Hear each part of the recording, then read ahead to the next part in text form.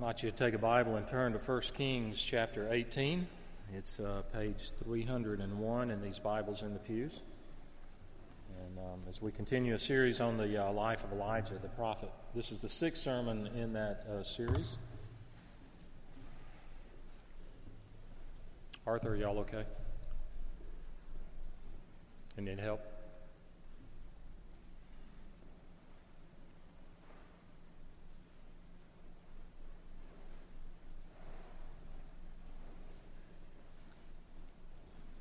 Okay, let's attend to God's Word, and thank you, Arthur and John, for y'all attending to that. We're looking at verses 41 and following at the end of 1 Kings chapter 18. Hear God's Word. And Elijah said to Ahab, "Go up, eat and drink, for there is a sound of the rushing of rain." So Ahab went up to eat and drink, and Elijah went up to the top of Mount Carmel. And he bowed himself down on the earth and put his face between his knees. And he said to his servant, "Go up now, look toward the sea." And he went up and looked and said, "There is nothing." And he said, "Go again, 7 times. And at the 7th time he said, "Behold, a little cloud like a man's hand is rising from the sea." And he said, "Go up, say to Ahab, prepare your chariot and go down, lest the rain stop you." And in a little while the heavens grew black with clouds and wind, and there was a great rain. And Ahab rode and went to Jezreel. And the hand of the Lord was on Elijah, and he gathered up his garment and ran before Ahab to the entrance of Jezreel. Let's pray together. Our Father, we ask for your presence now and all that takes place. May you speak to our hearts from your word, and we pray in Jesus' name. Amen. This is a briefer sermon from the book of 1 Kings about Elijah on the subject of prayer. That's really the main lesson here has to do with prayer and God's grace. One of the best books I've read on prayer was written by Dr. Doug Kelly, who's preached here a variety of times. And it's a brief book, and it's entitled, "If God Already Knows, Why Pray?" It's a good question, isn't it? If God already knows, why pray? And he begins with this premise. He says, prayer makes good things happen because it gets God's will done, and as a result, brings down his best blessings. And he's saying there that God has planned these blessings that can only be released, you might say, by the prayers of his people. And Dr. Kelly tells how in 1970 there was an American postgraduate student from the southern U.S. who went to study in Scotland. And he was captivated by a young woman in his classes. He was captivated by her beauty and by her intelligence and by her faith in Christ. She was from England. And she was studying, obviously, in the same classes at the University of Edinburgh. Now, instead of asking this person to whom he was attracted, instead of asking her to go out on dates, this rather quiet, shy, southern young man started praying regularly, praying diligently and intensely that the Lord would prepare the girl to marry him. And so he prayed that way for 2 years, constantly for 2 years. And all during those 2 years, it said that the young lady rarely showed any signs of interest whatsoever. Yet he prayed on and prayed on. And one day, after 2 years of prayer, he popped the question, which to his delight, she answered with a definite, "Yes, I will marry you." Now, as the years passed after they married and they came to the U.S. and ministered here, they had children, they were engaged in ministry. As the years passed, it was more and more obvious that God had truly made them for each other. And they were a great team intellectually, spiritually, culturally, physically, family-wise. As they look back, they said only God could have brought them together. And so in retrospect, the young man looked back at his 2 years of constant praying as the means by which God released the blessings which he himself had planned for eternity. In other words, to put it simply, God made the plan and then used the prayers of his people to bring his plan to fulfillment. And that's really what we have here with Elijah. For those that have not been here, just a brief word, quick overview leading up to this point, what has happened. If you remember, God's people have divided into a northern kingdom and a southern kingdom. And the north is called Israel, and the southern kingdom is called Judah. And Elijah is a prophet. He was a messenger from God who was sent to the northern kingdom, to the kingdom of Israel, and the king at that time is named Ahab. Ahab is very wicked. He's an ungodly man. He worships false gods, and he's married to Jezebel, who is from the country of Phoenicia to the north, a very pagan country, and she worshiped the god of nature called Baal. And so when they married and she came to set up shop as first lady, she brought 850 priests of Baal and Asherah with her, and they influenced the people even more to forsake Jehovah. And so this was a dark time spiritually in the life of God's people. Elijah appears in chapter 17. He just kind of appears on the scene. We're not told anything really leading up to this about him. And he confronts the king and he says, "There's going to be no rain except by my word." That begins what amounts to a 3.5-year drought. God immediately, though, at that point, after he speaks to Ahab, God tells Elijah to travel to a very remote area called the Kerith Ravine, where there's this brook where he can drink water. And he removes Elijah, and that's part of the judgment on Israel from God. He's disciplining his people not only by removing rain, he's removing his word that gives nourishment. And so Elijah goes there, and he stays, it may be as long as a year, and then the Lord tells him to go to a town far away called Zarephath. And that's very odd because Zarephath was right near Jezebel's hometown in the country of Phoenicia. He's sending Elijah to the middle of the land of the pagans. And God provides for him a place to live with a widow and her son, and he provides food for them miraculously day after day. While he is there, the son of the widow becomes very sick and dies, and Elijah prays, and God miraculously restores this young man to life. After 3 years, God tells him to go back to Israel and to confront Ahab. And 2 weeks ago, the last time we were together dealing with Elijah, we saw what's called the contest at Mount Carmel. And there the prophets of Baal cried out all day long, and they danced around their altar they had made. And they called out on Baal to send down fire, and they cut themselves with knives to show the sincerity of their devotion, and nothing happened. At the end of the time, nothing happened. And then Elijah comes before God's people, and he confronts them and says, if Jehovah is God, then serve him, but if not, serve Baal. He prays a brief prayer. The prophets of Baal have prayed all day long. He prays a brief prayer. Fire comes down, takes not only the bull that's been prepared, it takes the rocks, the wood, everything. The water is consumed by the fire. Now we come to this passage. This is the then judgment falls, lest I forget. Judgment falls on those 450 prophets of Baal. And by the way, this is a difficult place in the Old Testament that if you're skeptical, this may be one of those places you say, why would the Lord tell them to execute these 450 prophets? I don't know the answer for all of that.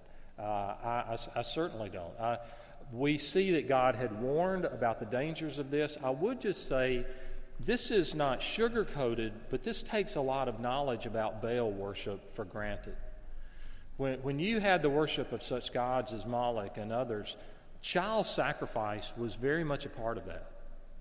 I mean, they would stoke up a fire so hot, and they would place a baby in that that it would burn so quickly. And this was very common part of these types of worship that we tend to think, well, there was nothing harmful about that. And so that we don't know how brutal a lot of this stuff was. We don't realize. But God called for their execution, and Elijah carries out what God has said to do. Now, a little bit of time has passed. We don't know if it's hours or what, but he comes to Ahab in the passage we read, and he tells Ahab, the king, go up and eat, and you better do this quick or you're going to get drenched, because there's a sound of great rushing rain that's going to be coming. And so we see Elijah then kneels in prayer, and he's intense in prayer. That's shown by his very posture. He's on the ground. He puts his face between his knees. He's prayed intensely earlier. In chapter 17, he repeatedly was reduced to prayer. He prays for life for the boy that had died in chapter 17. He prays for fire earlier in this chapter there on the mountain. And now he's praying for rain, that God would fulfill what he's promised. He has no power. He's not a superhuman. He has no power to produce these things. He can't stop the rain. He can't heal a dead boy. He can't provide food for the widow. He can't do any of those things on his own, and he knows it. And so he's helpless, and he's praying. If you are full of your own self and your own ability, and you're very confident in yourself to make things happen, you probably are not a person of prayer. I had a friend in college named Laura, and her father was a neurosurgeon in Pensacola. And she had become a Christian, and I think she was one of the only members of her family that had become a Christian. And she told me, she said, my dad is just so confident in himself. She said, before surgery, if he sees they're getting ready to work on somebody's brain. If he sees another doctor praying, he will say, what are you doing that for? That's why I went to medical school. She said he'll just ridicule them. If you and I just are so confident in ourselves, we won't pray. Elijah was humble. And so he's praying. Praying itself is a humbling activity. And I've asked myself, why is it? Why is it so humbling to pray? Well, we have to cease our action to pray. We're acknowledging, I can't do this. I'm totally dependent on you. You can't change your own heart. I can't change my heart. I certainly can't change your hearts or anyone else's. We are totally dependent on God. And so we go to prayer, and in sincere prayer, it humbles us because it's a humbling activity. So Elijah was humble, but with that, he's confident. You say, wait a minute, if he's humble, how can he be confident? Those seem to be contradictory, but they're not. They go together because his confidence was not in himself. His confidence was in the promises of God. He is certain it is going to rain. He is so certain it's going to rain that apparently the sky is blue over the ocean, and he tells Ahab, you better hustle or you're going to get caught in the downpour because the rain is going to come. So he's confident. It's not brash. He has a general confidence because God had given a promise earlier in 1 Kings to Solomon that if his people repent, he would send the rains. So he has the general confidence that this is God's will. But then in verse 1 of chapter 18, God had assured him, I will send rain upon the earth. So he's praying for something that God had already promised that God was going to bring about. Now, I've never made the effort or taken the time to count up the number of promises in the Bible. I'm told, I have read by those that have done such, that there are between 8,000 and 10,000 promises in the Bible. I suppose that's correct. But how do those promises relate to us?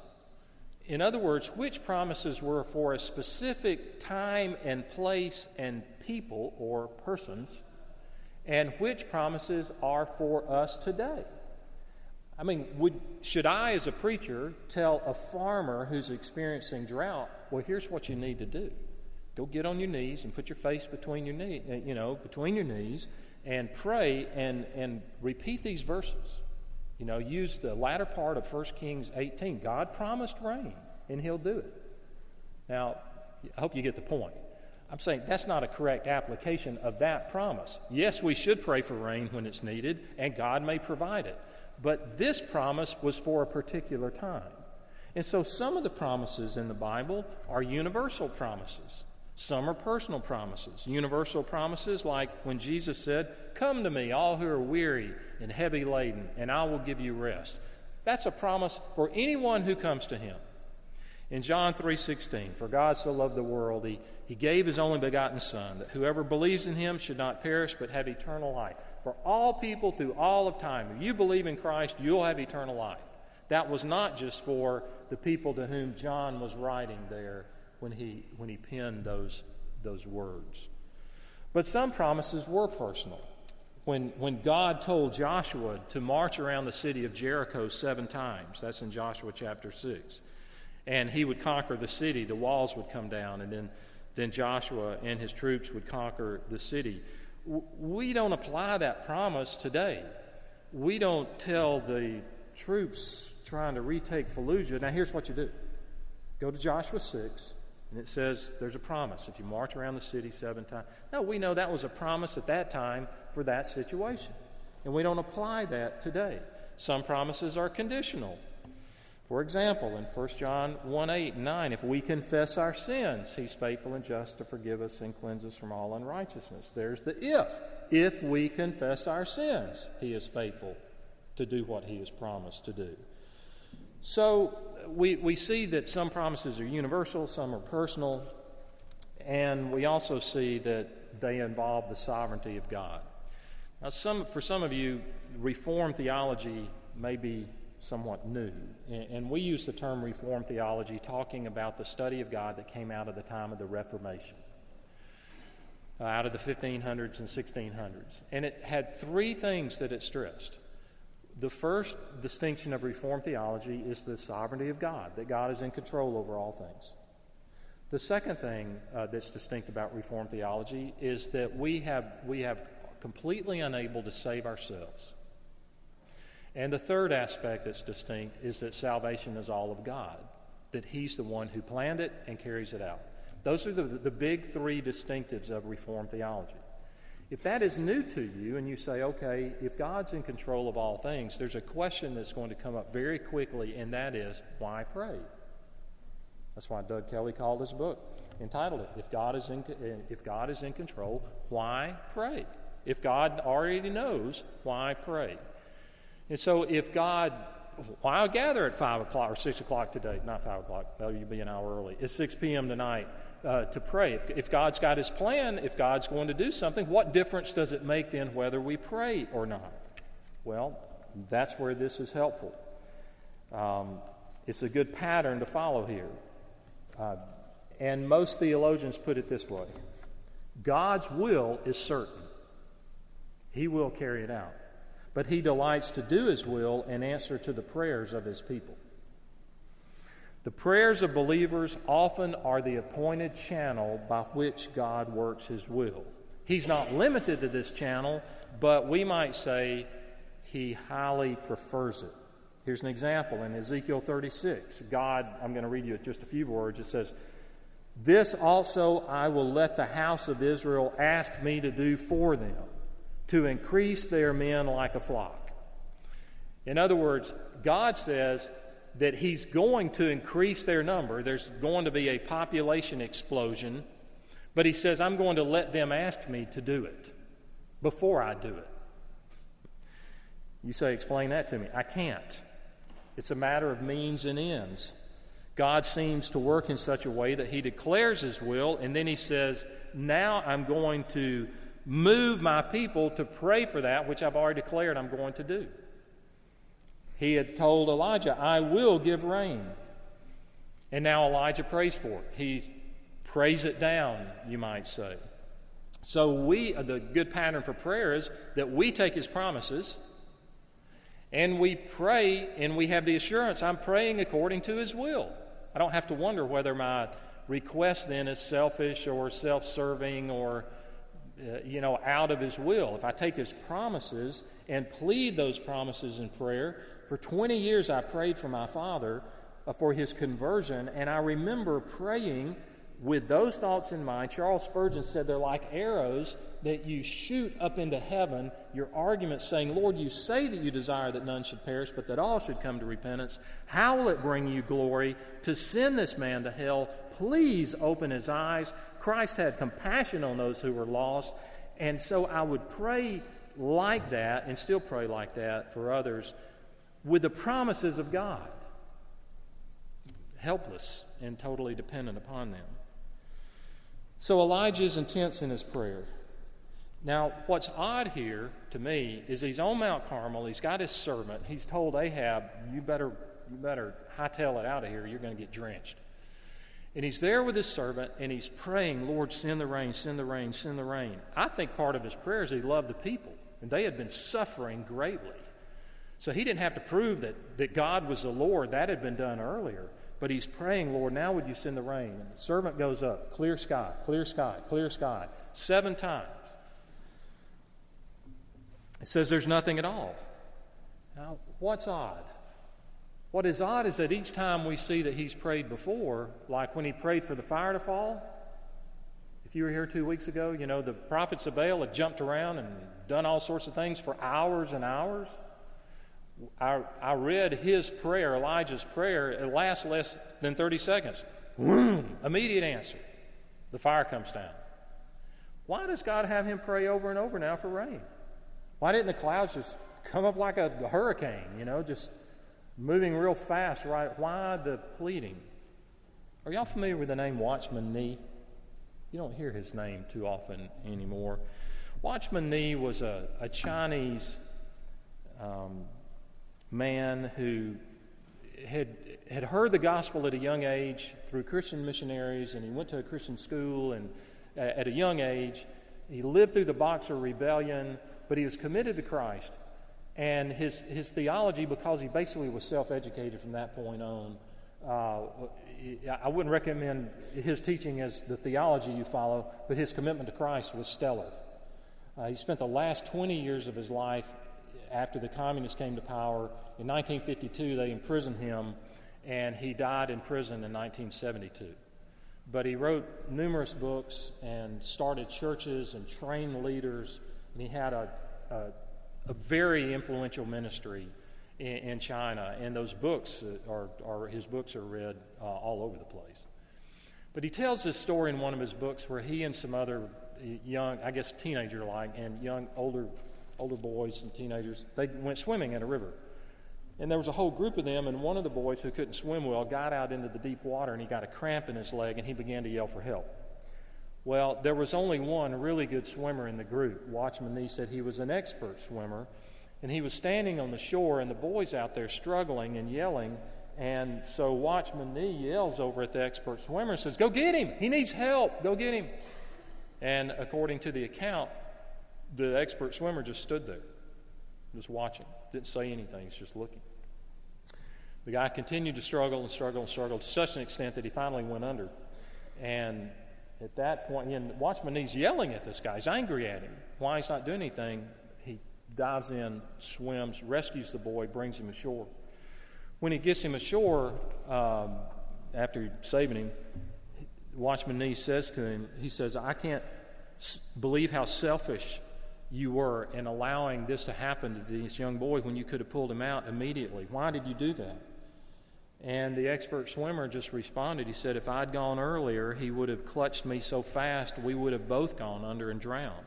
A drowning man cannot be saved unless he ceases to be frantic and is utterly exhausted. Then he's able to be saved." And Watchman Nee in his book makes the point, when we give up our own agenda and cease doing it all in our own strength, then God will be willing to dwell in us and use us. He's waiting until we are at the end of our resources and can do nothing more for ourselves. So, based on Elijah's experience, I offer this word of caution, because some people teach that if you pray a certain way and you have enough faith, then you will see God do this. And yet, we can follow all sorts of patterns in prayer, but God is not so predictable. And some of us pray for things once, some of us pray for things for decades. And it's up to God how and when and if He chooses to answer those in the ways that He chooses. So I think we need that understanding. Who really knows why? We don't know. But we should pray, and we should plead, and we should agonize, and we should be intense in our prayers. And last of all, in the closing moments I have, are y'all frozen yet? I'm even cold. And when I'm cold, y'all are cold. Okay. We serve a God who extends incredible grace. what happens next is weird. Okay, it's just weird. This is one of the weirdest places in the Bible. The skies grow dark, and the rain is coming, and it's seen by the cloud the size of a man's hand. He looks, and he just sees a tiny cloud out there, the servant does. And at that point, Elijah knows it's coming. We got to go, because it's 17 miles to get to Jezreel. That's where he's told Ahab to go, and that's where he's going to go, 17 miles. Now, the app I use the most on my phone is called Dark Sky. Y'all use Dark Sky? It's a weather app, but it's unlike any weather app you may see, because it will say, well, my phone's off, but if I were to turn it on, if it's going to rain today, it will say light rain starting in 18 minutes. You want this app. It's worth the $4. And then if you're sitting somewhere and you're waiting to run to your car because it's raining, it will say rain will stop in 3.5 minutes. Smartphones have barometers in them, and apparently they can, Big Brother's out there watching all this, Big Brother's the Weather Channel, and you didn't even know it. So if his servant had had a smartphone, Dark Sky would have said, no rain in the forecast, no rain in the forecast, no rain in the forecast. And then, I like the way it puts it in verse 45, there was a great rain. We don't talk like that. We say there's heavy rain, or there's lots of rain, or it was pouring cats and dogs. But here it was a great rain. And it comes, and Elijah girds up his garments, and he runs, and he takes off. And why do you say it's weird? It's weird because he outruns the chariot. That's what's weird about it. If you put your money on a horse or a man, I'll go with a horse. So he outruns Ahab, and there's no doubt, any commentary you pick up on 1 Kings, they'll say that it happened, but there's more to it. It was significant. God is saying something by the fact that Elijah beats Ahab back to where they're going, that he outruns him. And it says due to the Lord's hand being upon him. It's not like Elijah was a Olympic sprinter in training when he decided to do the prophet gig or something like that. But here's what the Bible scholars see as significant. The fact that Elijah runs before Ahab strongly suggests that God is putting his prophet as a servant to the king, like as a forerunner, as a representative of the king. The other train of thought that complements that is that it's symbolic that now the king is to follow the prophet, whereas Ahab has been not listening to God's word but worshiping idols. Now he should follow God's messenger, Elijah. So God is showing amazing grace to this guy, truly amazing grace to Ahab. Would you? I mean, he's described as more wicked than all the kings before him. They killed off, he lets Jezebel kill off all these prophets of the Lord. They had destroyed the altars where sacrifices were made to Yahweh. He's done all of this. And yet, God is showing him grace. The chapter ends with a question, because as they come to Jezreel, that's where Jezebel is. That's his home. That's Ahab's home. Maybe the light was on. And maybe if the movie stopped, maybe if that episode stopped, it will be, what will Ahab do? All he's seen that day, he's seen God work. Elijah has spoken to him, and now God is showing him grace. And we'll find out, Lord willing, next week what Ahab does, but even more so what happens with Elijah. So I want to close with this. When it comes to God's grace, often Christians treat it lightly, like, sin's no big deal. I just believe in God's grace. And unbelievers don't think enough of it, like, God can't forgive me. Do you really think you're worse than Ahab? Maybe you are, but probably not. And yet God's extending grace to him right there at that moment, even as he would extend it to you. He gives us promises. He gives us invitations like, come now and let us reason together. Though your sins are as scarlet, they will be as white as snow. Though they are red like crimson, they will be like wool. Let's pray together. Our Father, we observe this guy, Elijah, and we see his intensity in prayer, and we pray that you might help us to trust your promises. Whatever our age here, whether young or older, however long we believed in you and followed Christ, it could be that there's somebody here that that prayer is a foreign concept because they don't know you, just like Saul of Tarsus. And first indication of his conversion was that he prayed. And perhaps we don't pray because we don't know how to pray, because we don't have yet the ability to call you Father. And may you grant us faith, a gift of faith, even this very moment, that we would put our trust in Christ and repent and turn to him as our Redeemer. And we ask these things in his name. Amen.